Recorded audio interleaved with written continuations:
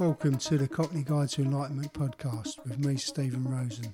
This is a place where we have deep conversations and find out what really makes people tick.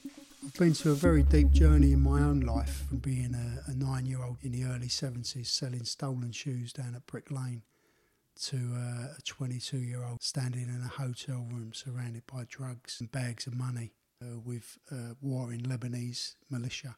I have seen some interesting times in life, and I changed all of that round and became a very successful businessman in the City of London and found that there was something missing. So this podcast is about going deeper underneath the surface of what we might think that we need in life. There's a rich quality of life that we all can tap into, and sometimes we have to just dig a bit deeper. So my story was Lost in the Babylon. It's out actually on Amazon now. I hope you enjoy this podcast. If you do, please share it with your friends. Please subscribe or just follow, and you can connect with me at Cockney Prophet on social media. Let us know what you think of it and enjoy this episode. So welcome to the Cockney Guide to Enlightenment, the podcast. And today I've got Tracy Harvey with me. Hi Tracy, how are you doing? Hi Steve, nice to be here. I know you're pretty nervous, but that's fine. Yeah, so Tracy and I met, was it a couple of months ago or a little? It was actually March this year. Was it March? Yeah. Wow, yeah. I didn't realise it was that long ago. Yeah, so it's a good sort of 6 months ago now. So a good 6 months, yeah. So we met at a charity launch for a service called Harley's Space, and I was there as a new patron to Charity Aspirations, which is based in Southend, and it covers quite a few different areas. But the area that we was launching this new service was for young people who got needed support with drugs or addiction, and Tracy was there because Tracy had instigated the service being set up because she lost her son, Harley, and maybe you could pick up the story a little bit just to let us know. Yeah, so unfortunately I lost my son, Harley, in 2021 as a result of his addiction problems. And I probably had kind of a year of just not really knowing what to do, kind of thing, how to cope, as I suppose most bereaved parents do. And my way of kind of coping was just to be on my own, just walk. I read a lot. I was trying to sort of discover ways of, sort of trying to make sense of it, really. Yeah. And then after about a year, I realised I'd kind of isolated myself quite a bit.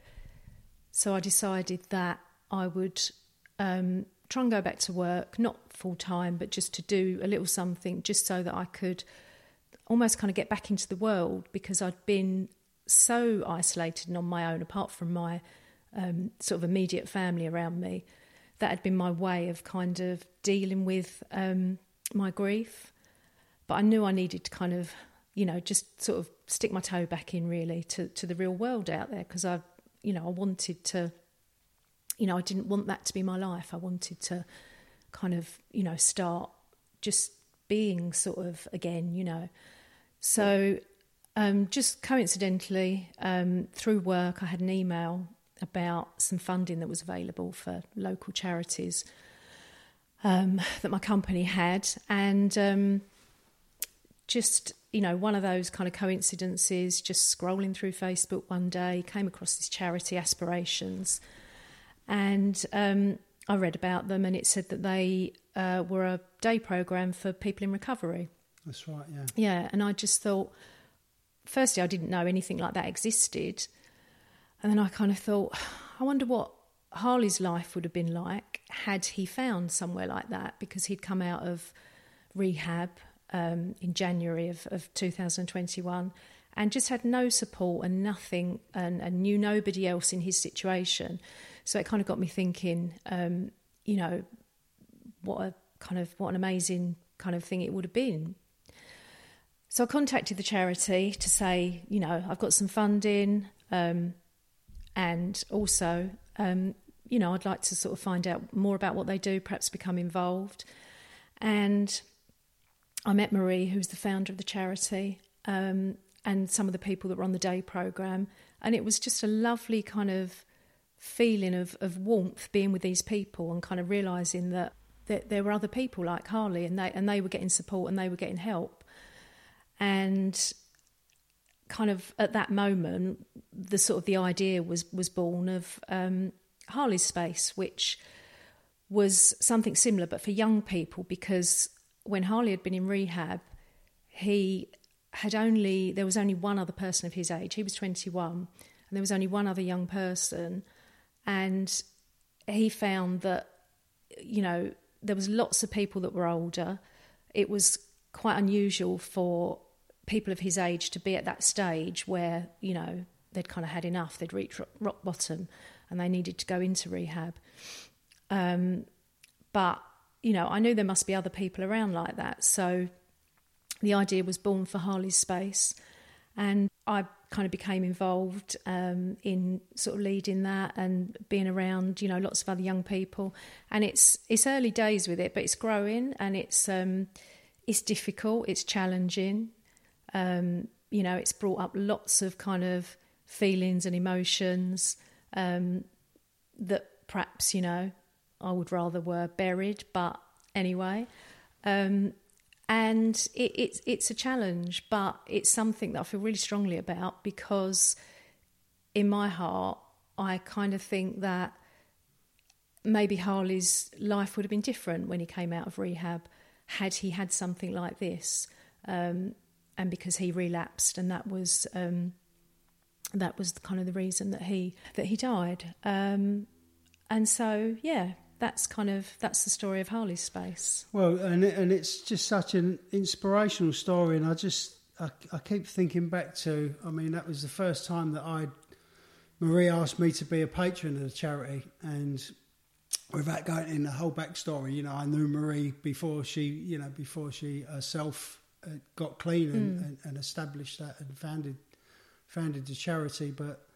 You know, when I remember walking in there and there's lots of people, most of them I didn't know, and I saw you and you just looked so dignified and just so kind of together. And I know, because I spoke to you and Andy briefly afterwards, and I know that you was really processing what was going on there at that time. But your presence just really struck me, and I didn't even know you was at that point. You know, I didn't realise that you was Harley's mum. But I just thought, you know, wow, this person's really interesting, and there was just something about you, and the reason, like, you know, obviously I wanted to talk to you was because I want to kind of understand, and for other people to understand that, you know, when you go through, you know, such a loss, and I think, you know, I'm not going to compare losses, but I think it's probably one of the most difficult losses to navigate in life, you know, the loss of a child. But when you go through that sort of stuff, you know, how do you get through it? How do you get out of it? And not only, you know, you've got out of it, but you've created this amazing service that's, you know, taken on a life of its own, you know. So that's just incredible, you know. And let's hopefully kind of, you know, you said you had plenty of feelings that you would have rather not sort of, you know, had to entertain, or rather not feel, for a better use of the word, really.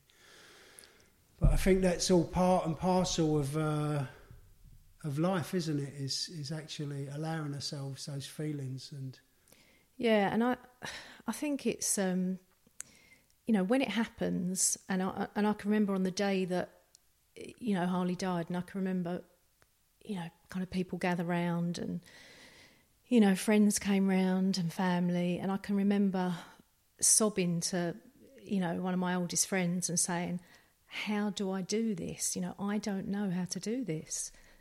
Because that's, you know, once you've kind of actually processed what's happened, you kind of go, you know, what do I do now? What is my life now? Because, you know, I'm a mum, you know, and I'm still a mum because I have another son, but how do I be this person that's a bereaved parent kind of thing? How do I live with this new identity? And that's what it feels like. It feels all of a sudden like you have this new kind of persona, identity, that you're now a bereaved parent, and it's like a neon sign above your head. Did that feel like that was something that was real, or did it feel like that, because as you say that, it's almost like, that comes as part of the package of what's happened, So I want to try and understand whether, you had that impression of, this is what I am, and this is the persona of what I am, or whether that just come from inside. And I think it kind of, once you've sort of, once all the dust has settled and the funeral's over and, people just go back to their lives and you're kind of stuck, because that's what happens, you stand still and you just watch everybody else kind of getting on with their life, which they should, but that's kind of how you feel. You just feel like you're stood still and you've got everybody rushing past you and carrying on. And I think that's when I kind of, sort of said to myself, this is what I am now, this is my description, I am a bereaved parent, and everybody that I come into contact with, I have to make a snap decision whether to tell them or not to tell them, and it's that thing where, you meet someone for the first time and they say, how many children have you got? And you don't know what to say, because if you say you've got, one, but, you had another one, or if you say you've got two, but one died, whatever your answer, you always have to consider, how you're going to kind of describe it. But I think kind of what happened after a while was that I met quite a lot of other people through a support group who were in the same situation as me. Some of them had lost children years ago. Some were recent, some were older children, some were younger children. But it was a support group for people who all had that same loss, which at the end of the day is the same, whether you've lost a child through addiction or, through a road accident or cancer or whatever. We're all the same. But what I kind of realised was that we're all different in how we kind of see ourselves at that point and how we sort of, let ourselves deal with it. And I realised that perhaps a lot of people were kind of almost giving themselves this identity of, I'm a bereaved parent. And I sort of realised that I didn't want to, be sort of defined by that, I suppose, if you like. Yeah. I'd made a decision early on that I was going to carry on my life because, a lot of people have that moment where they go, do I go the same way? Do I just follow my child kind of thing because I can't bear it, because it is unbearable? Or do I try and live? And I'd kind of decided that if I was going to live, I was going to, try and have a life that meant something, and that, that my family and my son weren't always looking at me sort of thinking, oh, I wish mum would be back to normal. Of course, I'm never going to be back to normal, but, I wish mum wasn't so sad. Or do you know what I mean? Yeah. So did they? Obviously, everyone grieves differently, but was their process in line with yours, or it kind of moved quicker, especially for your other son? I mean, obviously, I'm not asking you to speak for him, but just from your observation. Yeah, I mean, things were. I think people always put the focus on the mum because there is that kind of almost sort of invisible umbilical cord, isn't there, if you're, the mum. I'm divorced, so, I can't really speak for Harley's dad. But for me, at home, the attention, I think, was always on, how was I? My son is really kind of... he's not very outgoing. He keeps a lot to himself. So I really wanted to make sure that, I was sort of giving him attention, making sure he was okay. And he was always wanting to make sure I was okay.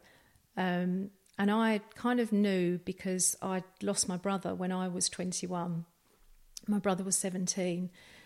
And he died from he was asthmatic and he had a really severe chest infection, and, you know, very similar circumstances. My mum had gone in the morning and, you know, he wasn't breathing, and very similar to, you know, how I kind of found Harley. So, and I knew from, you know, what it was like at home for us as a family, for, you know, me, my sister, my mum and dad, when my brother died. I knew what a kind of a household of grief was like, and it was horrible, and I was constantly worried about my mum. I was constantly wishing that I could take my mum's pain away, because I didn't want to see my mum in that pain, because I loved my mum, you know, and my dad. So my first thought when Harley died to his brother Jude was, I'm just going to try and make things better for him than it was for me when it happened in our family. And that was always kind of uppermost in my mind, that he wouldn't kind of have that same experience. Now, if you spoke to him, I don't know what his experience would be, but I think 2 years down the line, I think we're kind of, as a threesome, because that's who lives at home, me, my husband and my son, I think we all look after each other in the way that we all kind of think we need to be looked after. So we're kind of getting along okay, but it's hard to say, because I don't think my son would ever reveal, you know, what his true feelings are, for, you know, because he thinks he would upset me. So yeah, it's interesting, isn't it? And I suppose, you know, that what you said there about you wish that you could have took your mum's feelings, and that's something that we, you know, in love, I think you that's how you feel, but, you know, we can't ever take anyone else's feelings, can we? I think it's always easier to deal with your own pain than to watch someone else. I've always found that. It's always that thing of, if you hurt someone in a relationship, it's almost easier to deal with your own pain than watch someone else in pain, isn't it? And I think it's the same with grief. It's really hard to watch somebody else, you know, suffering. Whereas with your own pain, you can kind of, you feel like you've got control of it, don't you? In a way. I suppose, yeah, it's a really interesting thing to kind of bring up, isn't it? But I don't know. I mean, I always found I was the opposite, really. I mean, I had to learn how to empathise with other people, and I was, you know, eventually, after I'd kind of learned to do that, I was able to then apply that formula to myself. So for me, it was I could empathise with people, and I was cut off from my own stuff. But you're saying the opposite. But it's hard to see people that you love and care about suffer. And sometimes I almost feel kind of, sometimes it's easier for me than it is for my husband, because, you know, I can't imagine if it was the other way round, because obviously he's Harley's stepdad, so he has that kind of, you know, detachment that you naturally have with your stepchildren. You know, you don't have that same, you know, love. And sometimes I think it's hard for him to kind of watch me and feel totally, you know, sort of powerless, really, which is, you know, is what you are with someone else's grief. You can't, you know, you can't do anything, and you can't get inside their heads. And I think sometimes, again, sometimes I think it's harder for him than me, because I'm kind of, yeah, I sort of feel more in control of it. Yeah. But I don't think, perhaps not everyone's like that. Perhaps that's just a personal thing. But yeah, I think sometimes to watch someone kind of feeling for you is hard. Yeah, I think it is difficult, and I think it's the waters get quite muddied, don't they, around all of that stuff. And I think it's really, you know, so important just to be able to allow people their pain and their space and, you know, their process as well. But, you know, when you're in your own and then you're watching someone close to you in that same process, but from a different point of view, a different perspective, it's it's really, and the way you described your family, how you kind of look after each other, was really beautiful, I think, because that sounds like, you know, within that space there's room for everyone to be who they are and to feel how they do. And I know you said that that your son was possibly, you know, not showing his true feelings, but you know, who knows? You know, everyone kind of doesn't, you know, operate the same, does it? I think when they come to expressing how they feel. Yeah, I mean, I think at 21, when I lost my own brother, as a 21-year-old, I remember just having this feeling of, obviously, you know, complete sort of sadness, because I loved my brother. I was close to him.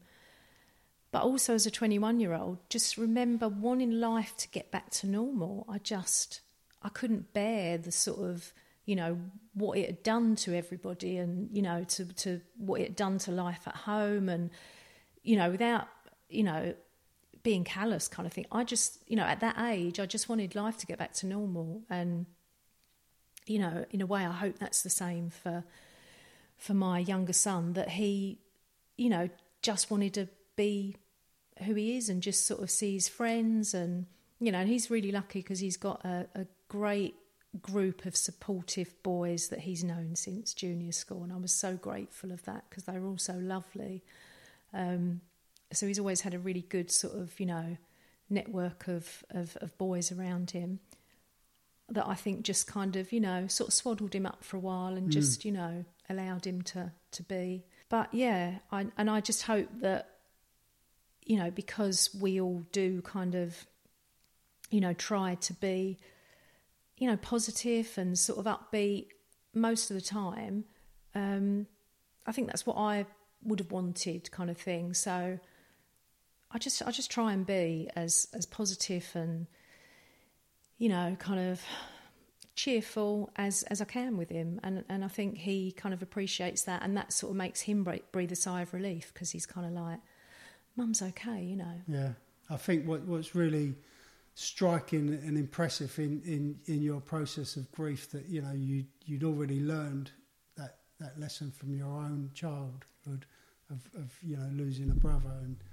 and just, you know, making an allowance for that in your process, even when, you know, you was obviously as a mother who's lost a son who's suffering, you know, you're already processing that other stuff, that, you know, this isn't just all about my pain and my grief, and I think that's probably what separates you from and this is by no means a judgment on anyone else, but from maybe some of those other parents who have got stuck with that particular persona of being, you know, the bereaved parent or the parent who's lost a child and goes through life, you know, with that identity, and that's really, really important. I think that people can see that, you know, there's a mechanism for that, and it's going to be different for everyone. You know, there's no rule book for this kind of stuff, is there? It's you know, everyone's processing stuff on a different level. There isn't, and it's all about, you know, what you want, kind of thing. You know, what do you want your life to be like? And if you want your life to be, you know, that you, every moment and every day is about, you know, the child that you lost, then that's your choice, you know, and that's how you get through it. But I think sometimes you can almost bring that suffering on by immersing yourself in it, and of course you have to grieve, you know, for as long as you do, and, you know, there will be times when you're just fully immersed in it constantly, you know, 24/7. You just can't, you know, your brain will not stop you thinking about it. You can't stop the tears. But I think you can actually, you know, sort of almost talk yourself into, you know, just being more positive, and just realising that nothing, absolutely nothing, is going to change what's happened. And once you accept that, that's the only way you can ever, I'm not going to say move on, because you know, that's not what you're doing, but that's the only way you can go forward in your life, just to realise that, you know, you can spend all day just in a dark room, you know, crying and just, you know, immersing yourself in grief, and nothing is going to change what's happened. Nothing's going to bring your child back. And, you know, and I don't mean to sound, callous when I say that. And you don't sound callous at all. Absolutely not. No. And I'm not judging other people for doing that, because some people, that's just what they've got to do. And that's the only thing that they know, and that kind of, it's almost becomes a comfort in the end that is who they are, and once you kind of have this new kind of persona of what you are, then, there are some, if you like, benefits to it kind of thing, once there's a payoff somewhere. There is a payoff for it, whether that's, I never have to cook a dinner again because, someone's looking after me because of what happened. It sounds stupid, but of course there are things that, happen once the death of a child, happens, that change everything, But, I can remember talking to a woman. It was the first Christmas after Harley had died, and I was just dreading it, and just, thinking, I don't know how I'm going to do this. And I spoke to a woman, and she said, oh, my son died 12 years ago and nothing ever changes. It's Christmas is always the same. There's always a seat, an empty seat at the table. It's always like this. It gets worse every year. And I just thought, I don't want to believe that. I don't want to think that in 10 years' time I'm going to be sitting here saying the same to someone who's, a year down the line or 2 years down the line. I just thought, no, I'm not. I don't want to be that person, and I know I don't have to be that person. No, I think you realised, and you're demonstrating that you become conscious of the choices that you're making, and even those choices that some people make not to move on and to stay in that for whatever reason, for whatever reason it is. I think once you demonstrate that choice, and acceptance was something that you said is essential, and I think acceptance is it's just such a key, isn't it, to moving on with life, and to stop that resistance about of what's happened or what the situations or circumstances are. And of course you talking about acceptance, and of course I've been through the guilt, the what ifs, all those things that you go through, you go through in minute detail, the days leading up to what happened, the weeks, the months, the years, the childhood, everything, I've gone through from, the minute he was born, what I did wrong.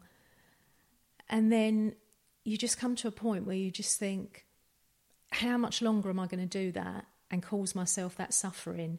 Because nothing is going to change what happened. So I can either do that and blame myself and blame other people and, think about what should have happened, or I can just say it's happened, and it happens to loads of people. And there's nothing I can do about it.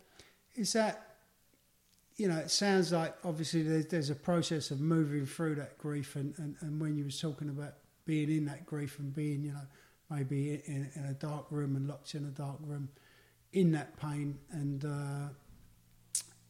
was there an allowance for you to be there? Did you allow yourself to be there? It wasn't like you was resisting being there? Or I did, and I think that's probably what has kind of got me here, to sort of how I feel today, is because I just, I said that I was alone a lot of the time, because that's just, for me, I do a lot of processing when I'm on my own. I'm not someone that likes being surrounded by people very much, actually. But no, for me, in my grief, I just walked. I just told myself, all I can do is put one foot in front of the other. And I just walked and walked and walked, and just spent a lot of time alone. And I just let myself have those dark thoughts. I let myself kind of read about other tragedies, and it was almost like a sort of learning experience of, well, I've got to get through this, so how do I do it? And I knew that part of that was having to feel it. So I felt the grief when it came, And I knew that it would, you know, there would be moments when it would pass and then I could breathe again. And then I knew that, you know, there'd be weeks, days, months where it would come back with a vengeance. But every time it came, I knew from experience that I would get respite from it. And it was, you know, those moments that I sort of, you know, live for. And, you know, it's still the same now. You know, I can have weeks where I feel really strong and I feel really positive and, you know, full acceptance. And then I can just wake up one day and not want to get out of bed. So, you know, it's by no means, you know, my way is by no means a perfect way to kind of, you know, I'm no sort of grief guru.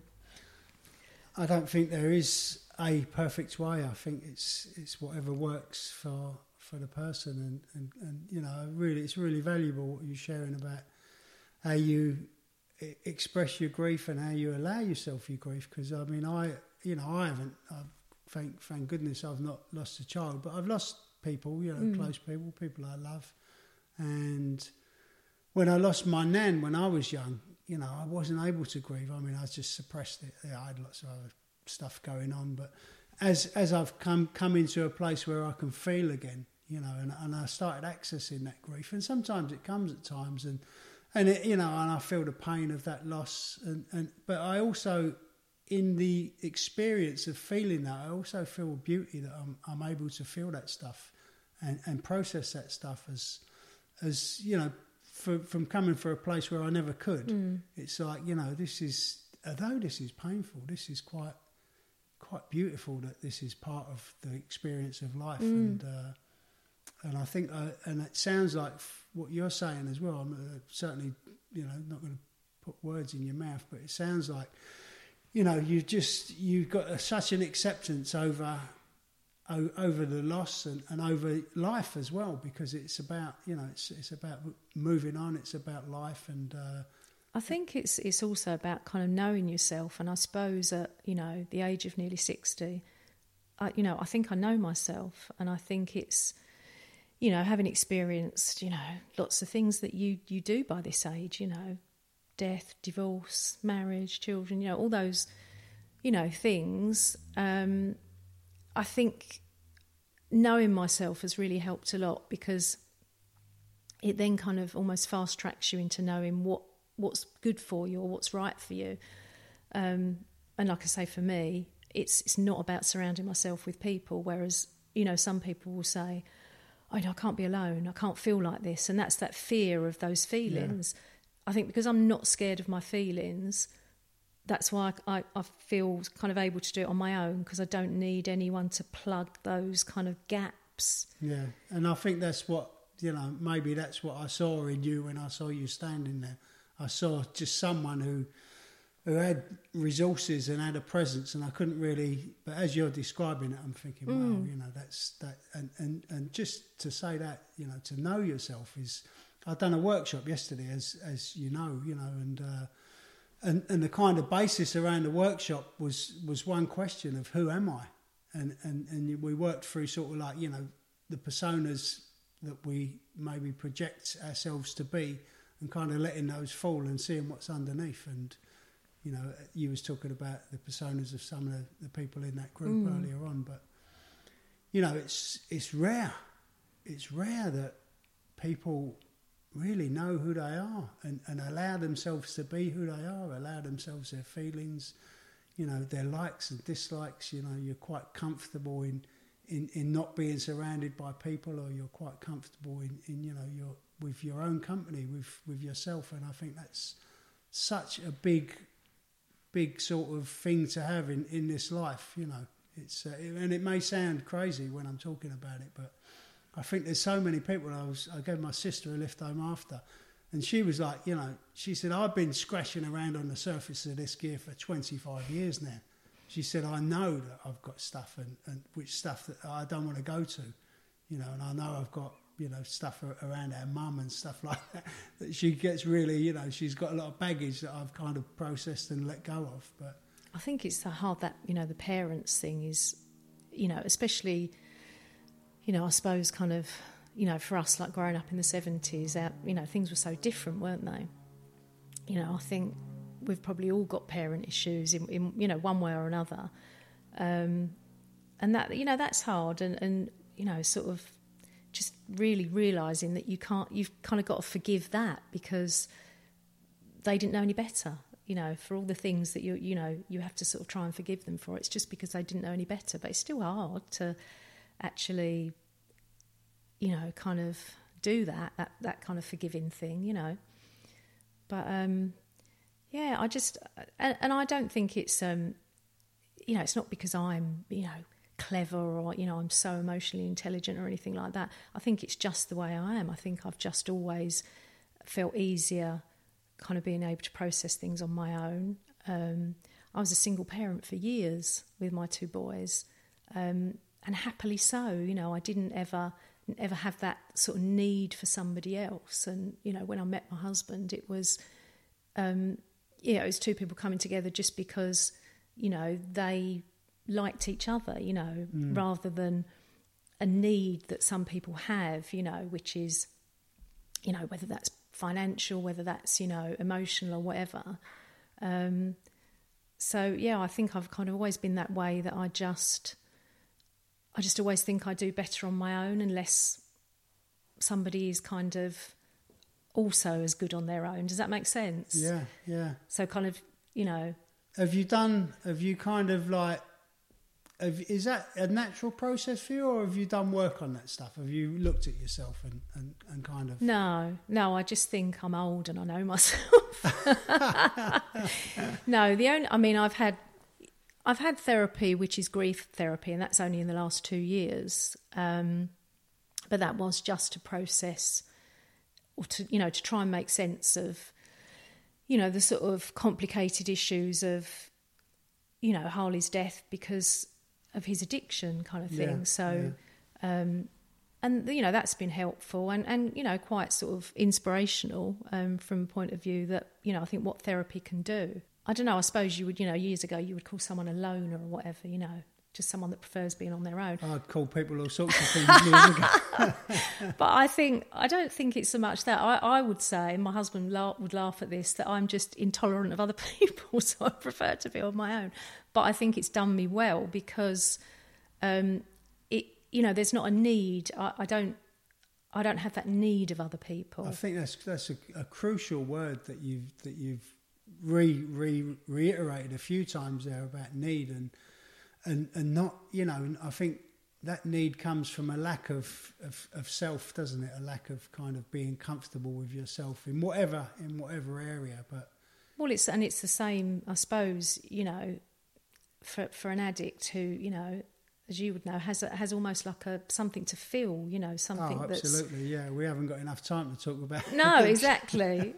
That's another podcast. But you're right, I think that's, that's just kind of, a real exaggerated kind of, like an insatiable need, I would describe, an addict. You would know better than me, but... Well, I mean, for me, that was, addiction was just part of a solution for me to a much deeper problem. But the problem was that it was like not having any sense of connection with myself, with my deeper self. And, what I'm kind of getting the impression from you is you've naturally always had that connection with yourself. And I mean, I wouldn't have thought about it in that way, but maybe it is that, maybe it is just a natural thing, and that's definitely not because I had, a perfect childhood or, totally not, and like I say, I experienced death, at a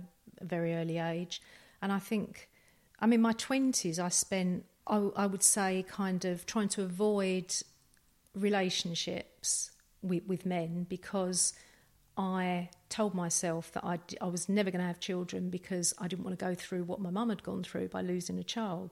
Right. So I think I spent most of my 20s just, almost sort of pushing people away because I didn't want to get in that situation. And then got into my 30s and was in a relationship and then had that need that I suppose, a lot of women, probably, 90% of women have, I want to have children. So that experience of your younger life in your 20s, you know, that was, you was just trying to avoid that. I was trying to avoid that pain because what I saw in my mum, I didn't think I could handle. And, you know, how weird is that? Come full circle. Sorry. You drink some.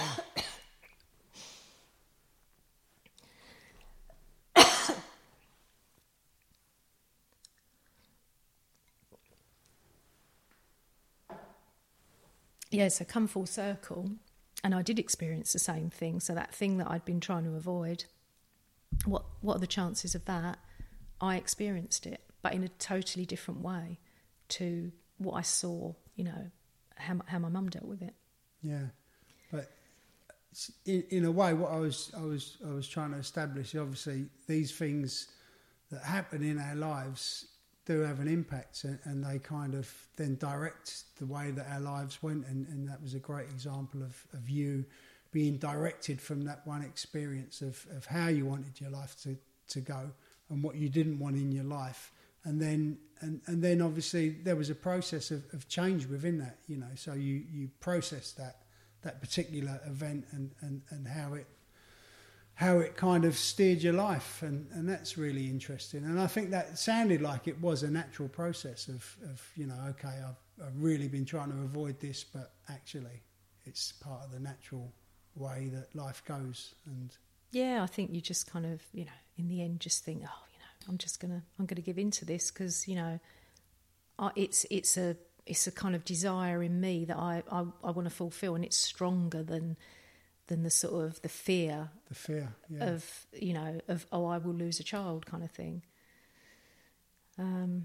But yeah, you know, and then you sort of think, did my fear bring it on? Which, you know, is another sort of conversation, you know, did I actually make that happen? But yeah, I think, you know, we can, as you say, you can go to all sorts of levels of questioning ourselves and life, and, you know, and we're just, to a massive extent, powerless over most things, aren't we? And we kind of go through life, and we can make these choices, either conscious or unconscious, and we can try and hedge our bets to some extent, that, you know, with the element of control, maybe based on fear, but, you know, we can hedge our bets. But and it's that thing, isn't it? It's that powerless thing that you you know, that you do in the 12 steps kind of thing, you know, that you just have to accept that you're just literally powerless over, you know, if it's addiction, that, you know, whatever substance it is, but in life you are just powerless against, you know, what other people do, and, you know, things that happen, you know, you're powerless to the things around you and the people around you, but what you're not powerless to is, you know, your kind of reactions and how you move sort of forward or whatever, you know, move through them. Yeah, you're not powerless if they're conscious, if you bring them into consciousness, which obviously is I think an important factor of that, because I think lots of people do unconsciously just go through life, you know, based on conditioning, on belief systems and stuff that's happened in the past, and fears and all that stuff. But powerlessness is you know, it's rare. It's rare that people, you know, actually understand that, yeah, you know, all of this gear is like beyond my control. And people will try and exert their control over things. So either that or, you know, people feel that they're victims, you know, that it's, you know, everything happens to them, and, you know, that's you know, that's sort of a dangerous kind of persona to have as well, you know, that you're a victim all the time, because I think that kind of brings on sort of, you know, a bad kind of energy almost, that, you know, things happen to you all the time, you know. Yeah, I suppose, yeah, maybe there is that law of attraction, that sort of stuff, you can attract stuff, but I think that, you know, that's just, maybe it's just another coping mechanism, isn't it? You know, just a way of looking at it. Yeah. That, you know, I've got no responsibility in this. but all these things are happening to me. And why me? Yeah. And it's just, without being judgmental, because a lot of people, process stuff differently, but it's kind of, it's like a manipulation in a way, isn't it? It's just, once another element of control, really, just the one of many sort of variants of that scale. And I think it's really refreshing to speak to someone who hasn't, done a lot of therapy work or done loads and loads of work, who've just has naturally got these processes that are just so freeing, and obviously, you're moving on with your life and you're engaging in life, and you're living, because we're all here to live, aren't we? Regardless of everyone else's lives and everyone else's journeys, we can only live our own as much as we can, want to be involved in other people's journeys. But, it's such a refreshing realisation that, there's people out there that really, have gone through a lot of stuff. And I think, the more pain that we go through, I'm not saying, this is, you need this to qualify, but the more pain you go through in life, the stronger you can love, the stronger you can just, experience what is this life, but... I mean, I became obsessed at one point by reading books about, Jewish people that had been in the concentration camps, these amazing old people that, have survived and into their 90s, and they'd been in, Auschwitz and everything. And I just became obsessed by reading about them and just, their strength and how did they, get through something so bad, where they may have seen their parents murdered and, they had years of kind of this awful kind of life. And it does fascinate me, other people and how, how bad life can get and how people can kind of rise above, what's happened. So, that was another thing I think helped to know there were people that had been through terrible, terrible things, but they was, still standing and still, writing books and, giving talks and doing this and doing that and helping people through their own experience, like you. And I think I said to you, when I met you, or, maybe, after that, your book fascinated me because it was that kind of almost like triumph of the human spirit kind of thing, which is what I find so fascinating in other people. Because I think it's, as you say, it's there are a lot of people that kind of don't sort of, choose that sort of path. And I think when you hear about people that have kind of, triumphed over something so, so painful and so bad, I find it fascinating.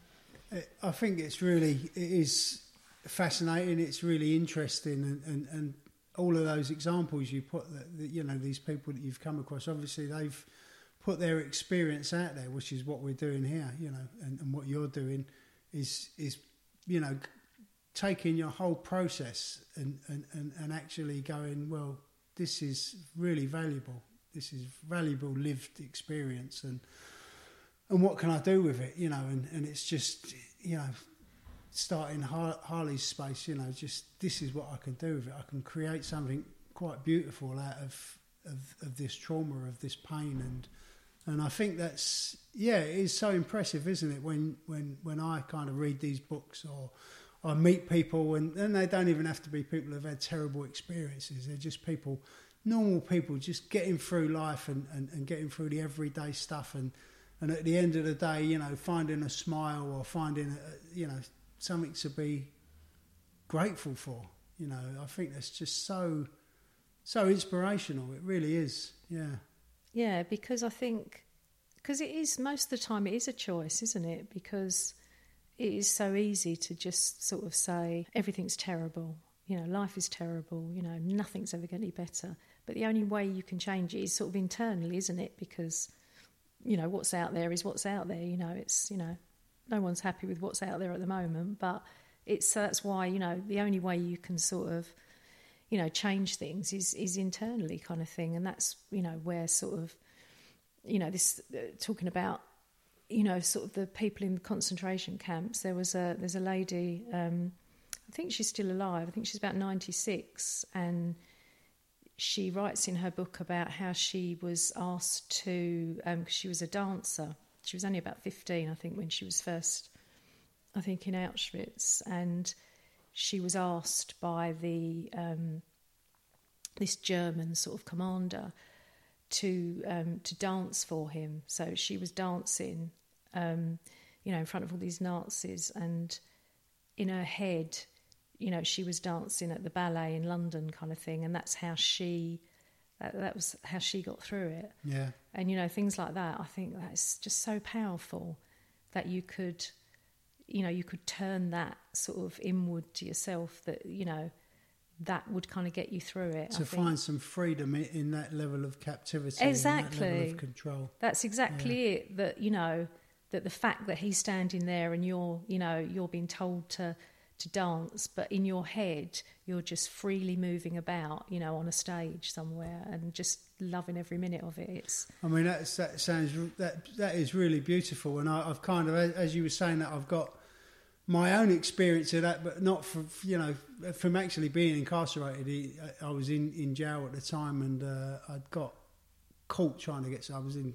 there for drugs, and I got caught trying to get some drugs in, and they hadn't got these drugs. But I can remember being kind of marched to the block, and I'm in prison. You know, I'm waiting for a trial for some drugs stuff, and they've got me, and they've got me for this other thing. You know, they haven't actually got the substance. But I can remember just walking, thinking that you haven't got me. And that was interesting, because the part of me that really should have cared about me wasn't there.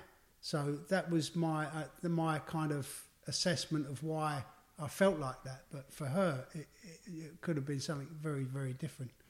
But it's strange, isn't it? Yeah, the way that, you know, you can sort of, like, your sort of reason for it was something sort of probably completely different, but still had the same effect, that it kind of separated you from, you know, what was actually happening, kind of thing. Yeah, the reality of the circumstances. Yeah, you still felt free in your mind, kind of thing. You know. Yeah, that's really interesting, isn't it? Yeah. And I think we can create our own realities, and then for them two guards who was walking beside me, and them Nazis, you know, who had that girl captive, you know, their perception of that would have been something different. They would have felt maybe powerful or in control. Yeah. And then she's dancing, but she's on stage, yeah. and I'm getting marched to the block, but you know, they haven't got me anyway, because they can't have me. You know, it's just, and we're all experiencing different realities within this same scenario. But that's I think quite unusual for you, because I'm assuming you were like quite young at the time. I was young, yeah. Yeah. So yeah, that's quite, I think, unusual. I was 7. No.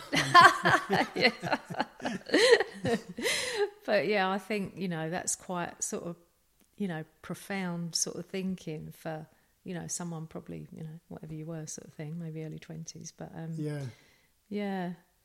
But I think that just shows that, you know, it's all about what's, you know, what's up there, and what you tell yourself. You know, it's your reality is just what you tell yourself at the time.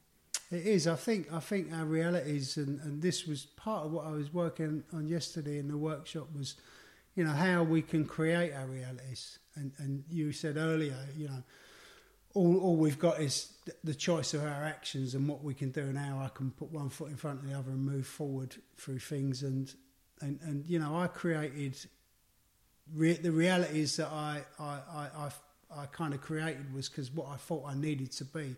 And maybe there was false realities. There was realities, but they was kind of like, wasn't based on, they was based on control, really, based on what I felt safe with. But I think realities are just perceptions, aren't they? It's just how we perceive, you know. I mean, your reality might be different to mine as we're sitting here. And I think it's kind of what information comes in to us, how we see that, and not only how we see it, it's like how we filter it through the lens of our experience, our beliefs, our conditioning. All of that stuff comes in, and it goes through this whole process of what we've got inside us, and then a reaction comes from that, based on whatever that is. And then so what goes out, what the reality that we create or we're perceiving is been kind of laundered through our own process. So I find that incredibly interesting. And literally what you've just described all happens in seconds, doesn't it? It does, yeah. So, yeah. Information, all goes into you. And like you say, all your conditioning, all the patterns that, you've sort of learned over the years. And then a reaction comes out all based on that. And it's mainly unconscious. It is, yeah. Yeah. Yeah. But when obviously, when people like you and people like me who have got a level of consciousness, and I'm not saying other people haven't, but I can just tell by talking to you, the stuff that's going in, as it's going in, it's not going in blind. I'm kind of processing what's going in. I'm processing what's happening, and I'm sort of thinking, that bit's the ego's maybe pulling that bit over that way, and we need to get a balance on this. And so then, I've kind of like removed a lot of that conditioning, I suppose, and I feel that you, in your natural process of life, have gone through life and certainly removed conditioning, removed that stuff from earlier life that kept you locked into a certain pattern for a long time, and then, then that's gone and you've moved forward. And I think once we remove this conditioning or become aware of it and then let it go, we get freer. So we're just... we get to perceive things, and I'm as I'm saying it, actually as it is, but who knows actually as it is, if you look at. But I think it's hard because we all have these kind of patterns inbuilt, don't we, that are from, our upbringing, our families kind of thing, and I think that lasts for a long time. I think I would say, not probably till I was in my 40s did I sort of really kind of let go of a lot of sort of stuff, really. Because I think, we are just all a result of our kind of upbringing for a long time, aren't we? We can be, yeah. We can be a product of our environment, absolutely. But it's interesting, you said in your 40s you started letting go of that stuff. What was the process of that? Did you just become aware that it really didn't serve you anymore, and how did you do that? I think for me, when I had my children, I think I felt really kind of fulfilled, and that's kind of weird because that's a a physical thing.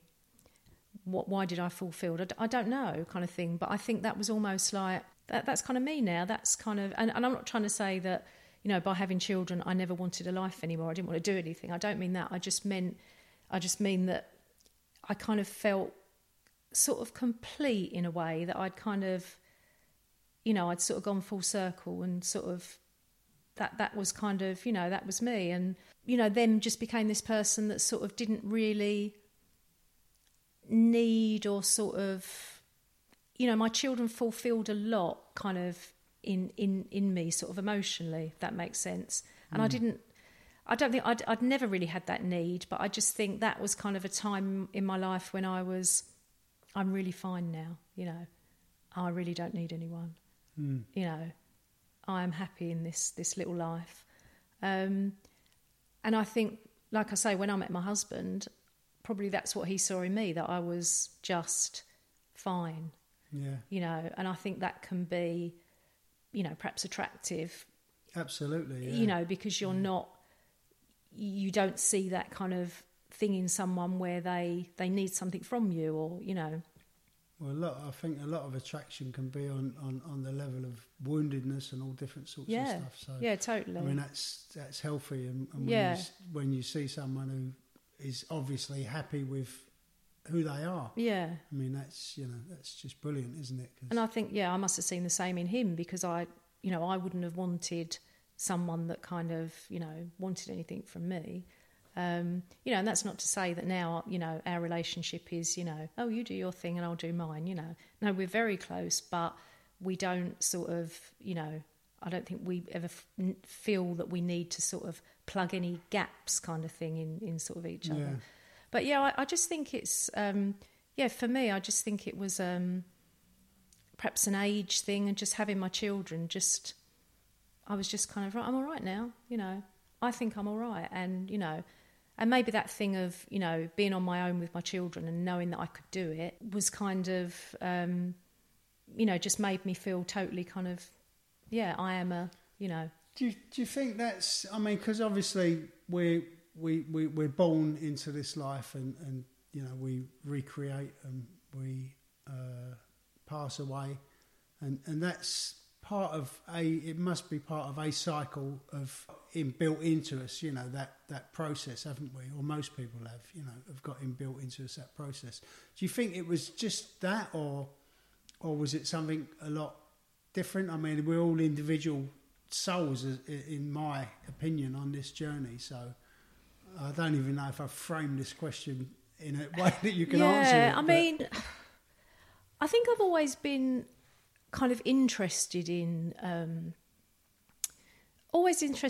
religion, but never, you know, having any beliefs, if that makes sense. So really kind of interested in, you know, what it means, but, you know, why and why different religions. Always been interested in sort of reading about, you know, sort of spirituality and that kind of thing. I've always kind of wanted to sort of, you know, learn more, you know, always been interested in sort of psychotherapy and stuff like that, although never having done any, or, you know, anything like that. I think I've always had that thing of there's got to be more. There's got to be something deeper. I think I've always had that sort of feeling. And I suppose just as I've gone through life, it's just become more apparent kind of thing that there is more, and you're sort of partly responsible for, you know, how you experience that. Yeah, absolutely. Because it's there sort of for everyone. But we're back to, again, that kind of choice where, yeah, you sort of need to be able to try and just access that kind of, you know. That's such a key word is access, isn't it? Because there's so much, you know, when we look at conditioning and even labelling this stuff God or Allah or, you know, Buddha or whatever people label it as, it doesn't really matter. But I think the access is really important, and you know, as you said, this stuff is there, and it's kind of like it's inbuilt in us, and I know for sure it's in me. You know, I spent my life going the opposite direction, but you know, I know for sure it's in me, and I didn't find access through religion, and that's not, you know, I'm not saying that there's anything wrong with religion, but you know, they're all anything. You know, you don't need these roots to it, but I think, you know, if that's how you find it, if that's where your connection comes through these roots, then great. But I think, you know, the fact that, you know, there's that dogma and there's all of that stuff around it, I think, you know, it's a barrier to it as well now. You know, it's a barrier that people... But it sounds like you've just felt into that, and that's just come naturally then. And I'm going to go back to this again. When I saw you standing there, you know, there was just something, you know... And I recognise that in people. You know, I recognise that people have got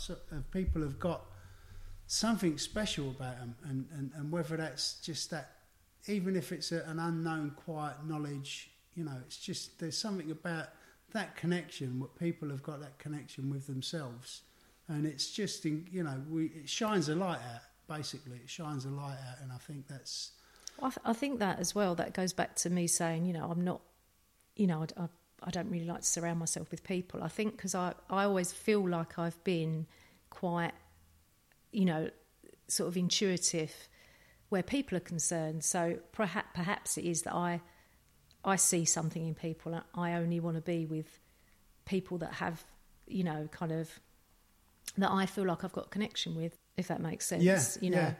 And I think that's where that comes from, is that I'm not very interested in sort of frippery. I'm quite sort of, you know, I would prefer to spend time with, you know, someone that's kind of that I can see something has got something, you know, in sort of, you know, there's a little bit more kind of thing. So, but you know, going back to this sort of the whole religion thing, I was having a conversation with my father-in-law a couple of days ago, and he's very religious and comes from a Salvation Army family, so total kind of, you know, that whole sort of pattern of religion has always been there.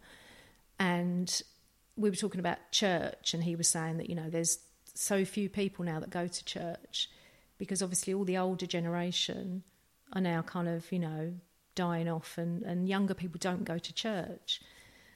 And I was saying how, you know, wouldn't it be great if churches in the future were kind of used for, you know, much more of that kind of, you know, what we're talking about, that sort of, you know, almost awareness kind of, you know, where people gather together to sort of share that, you know, rather than the story of religion, or, you know, because, you know, you can interpret religion sort of in so many different ways, but it all comes down to, you know, that's something in you, whether you call that God or, you know, higher power or whatever.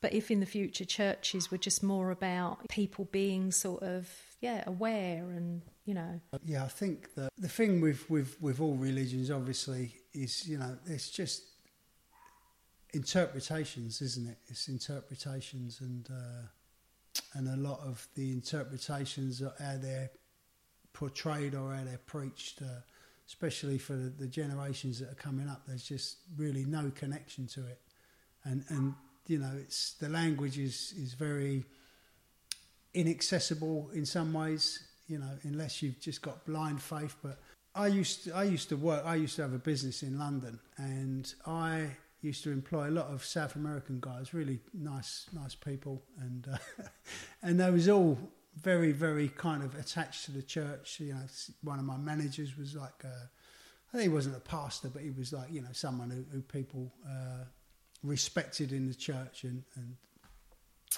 you know, and I kind of got a lot of employees through this process, and they'd go to church really regularly, and then, you know, I'd listen to all the stuff that they got up to, and I'd think, well, where's the spirituality in that, you know? But these are people who go to church. And I had another manager who worked for me, and I had trackers on the vehicles, and you know, when he actually left in the end, and then he tried to bring a tribunal against us, and I just like went back through his tracker, and it turned out that like probably at least 3 hours of every day that we was paying him to be working, he was parked outside this church.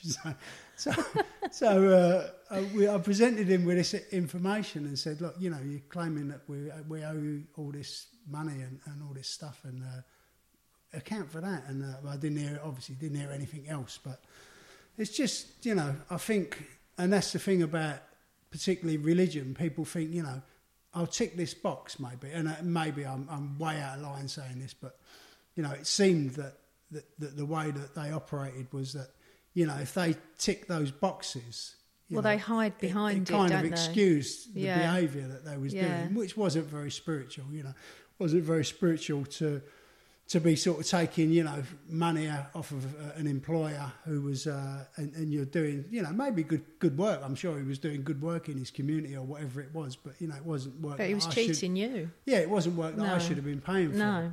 So, you know, and I think that's the thing, and I've just gone off on a complete tangent there, but... No, but I think religion is interesting because, you know, it's... I think people hide behind that, you know, I'm religious, I go to church, I'm good, you know, and it's sort of black and white, isn't it? You know, sinners, heaven, hell, you know, it's all very kind of black and white, and it's all based in fear, guilt. I mean, look at the Catholic Church, you know, the guilt that, you know, Catholics feel because of, you know, that religion. And I think that, you know, there are definitely different ways to interpret, you know, some of the stuff in the Bible, but yeah, the whole sort of religion story is, it's, I hate to say it, but it's outdated, and it's... Yeah, I think it's just you know, for modern life, it's become inaccessible, really. And I think you said accessibility is really important. And, you know, I think, yeah, I mean, science is kind of like the new religion in a lot of ways, isn't it? Yeah. You know, a lot of people are just, but, you know, it's a completely whole level of conversation. But I think that this connection, let's get back to talking about this intuitive connection, because that's I think, you know, what it comes down to, and it's accessible, you know, within ourselves. I think when we get a lot of other stuff out of the way, you know, when we kind of clear our filters a bit, maybe is a good way to put it, you know, we get this intuitive part of ourselves that, and I think in that part of ourselves, we know that, you know, there's more to this than what we've settled for on the surface, maybe. So, you know, and it's difficult to, I mean, I'm not trying to sell this stuff to people, because, you know, it's just about, for me, I just try to sort of like shine a light where I can with this stuff, and through lived experience, because I you know, I have no idea what God is or what higher power is, you know.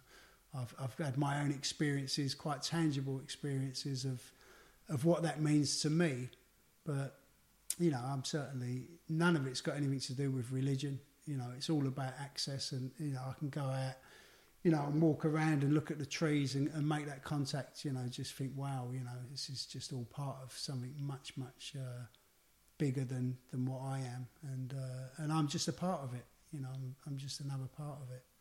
Yeah, and but I think that's why now, you know, it's, you know, this kind of well-being that's kind of coming through now, you know, everyone's realising that, you know, well-being is so important, and they say, you know, get out in nature, and people go, oh, you know, why would you do that? But it's actually true. You can actually be out in nature and you can feel differently, because you're, you know, you are sort of, if you like, connecting. You might not know it, but you're kind of, you know, it is all about, you know, what's out there sort of thing, you know. Yeah, it is about connecting to it, and I think that comes with, I was running this morning, and when I run, I'm kind of like, I'm at the moment, I'm just trying to run and breathe through my nose and try not to breathe through my mouth. Tape your mouth. I've been doing that overnight. Strangely James enough, Nestor. The last 2 nights, I've put tape over my mouth and gone to sleep with it. And I woke up this morning and I thought, I'm sleeping alone with my mouth taped, you know. It must be really bizarre to people. It might not be a good advert to my next girlfriend or whatever, you know, but I find that stuff amusing for myself. Yeah. But anyway, getting back to the running, I was running, and as I'm running, I kind of like, I'm in a lot of thoughts about processing the, you know, the workshop I done yesterday, and thoughts about you coming today, the conversation. And then I have to catch myself in those thoughts, as you know, constructive as they can be. I'm lost in them, and then so, you know, sometimes I have to literally just stop and look around at the trees and just reconnect with the present. You know, just get back into into consciousness, and because in those thoughts I become unconscious. Yeah. You know, as much as I say, I could live in those thoughts if I wanted, and I used to. But it's just, for me, it's about, you know, that connection to all that is now. It's in the present. It's in consciousness, and it is hard. I think, you know, like you know, this morning I was not running, walking this morning down by the seafront, and you know, and I'm sort of thinking through, you know, what's gone on at the weekend, and you know what I've got coming up this week, and you know, and then you do realise that you're sort of, you know, you're lost in, you know, what's happened and what's going to happen, and you're actually kind of walking along and not, you know, I realise I'm not taking in, the tide's in today, you know, and or whatever. And you have to sort of catch yourself and think, you know, how lucky am I? You know, it's Monday morning and I'm, you know, walking by the sea. You know, this is great, you know. Gratitude. So, yeah. And you kind of have to do that. Otherwise you will literally get lost in, you know, past, you know, future, and not be just sort of saying, you know, this is great, this moment kind of thing. Not be present, And you know, my example I put in the book, I think, of that was when I kind of come out of all those years of addiction and that, and just looked up at I took my dog for a walk one night and just looked up at the stars and just thought, bloody hell, where did they come from? You know, Yeah. I hadn't seen them. You know, I just not noticed them. It's like Yeah. you said about the tide being there. It was like just unconscious of you know, everything that was around me that wasn't, you know, in my immediate focus. That you know, was something that I needed or wanted.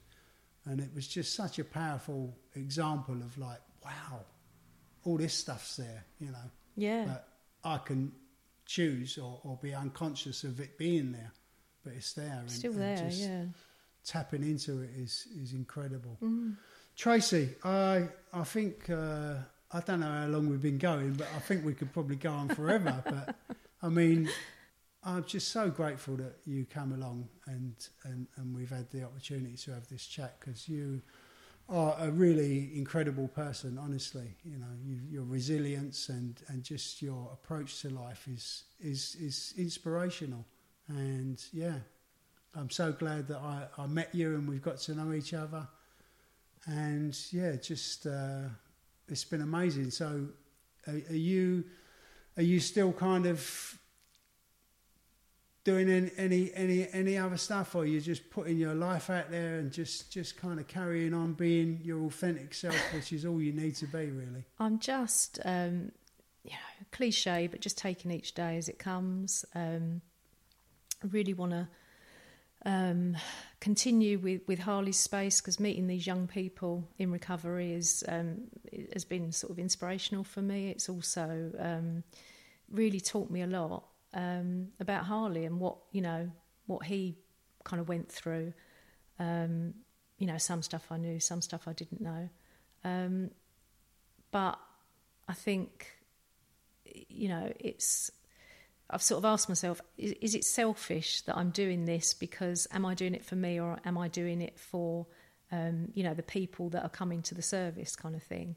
And I've sort of, at the end of the day, I think it doesn't really matter. I think I'm doing it for me and kind of for them. So I think, it's just, hopefully, I meet people, they meet me, they meet other people, and we all help each other. So yeah, I think there's a balance to everything, and there's polarities of everything. But I think it sounds like you've come to a place in your life where it's not about you anymore. It's about what you can do with, what you can give to other people, and certainly we receive in that. Yeah. We receive what we need in that as well. So it's a flow. It goes isn't both it? ways. It's just a flow. Yeah. It's not about looking at one way or the other. It's just a flow of natural, a beautifully naturally place of balance, really. And so I'm just seeing kind of where life takes me now. Yeah, and it'll be interesting to. I mean, I'll follow you. Do you want to put your Instagram out there so people might be interested in kind of just following you? It's up to you. I'm not a great poster, but I think I shall learn from you, Steve. Yeah, but I think you really hold a light for a lot of stuff, and I'm sure people will be interested in following you. I can put your Instagram link out when I put this out, or I don't even know what it is, because that's how much I post. Okay, but it's nice to. That's one thing about Instagram that I find, and all of that stuff, that when you're doing this kind of stuff, obviously there's a certain amount of self-promotion, but it's like I only want to put stuff that's authentic out there. I don't want to be putting like jumping up and down and being out there every day. I just put stuff that means something to me. Yeah, so people might find interesting. Yeah, and so it's good that you don't. There's people who don't need to be putting stuff out there. As you said, you don't need to be around a lot of people. You're happy with yourself. But, I think just coming on here and sharing your experience is just incredible. It's just so valuable to people.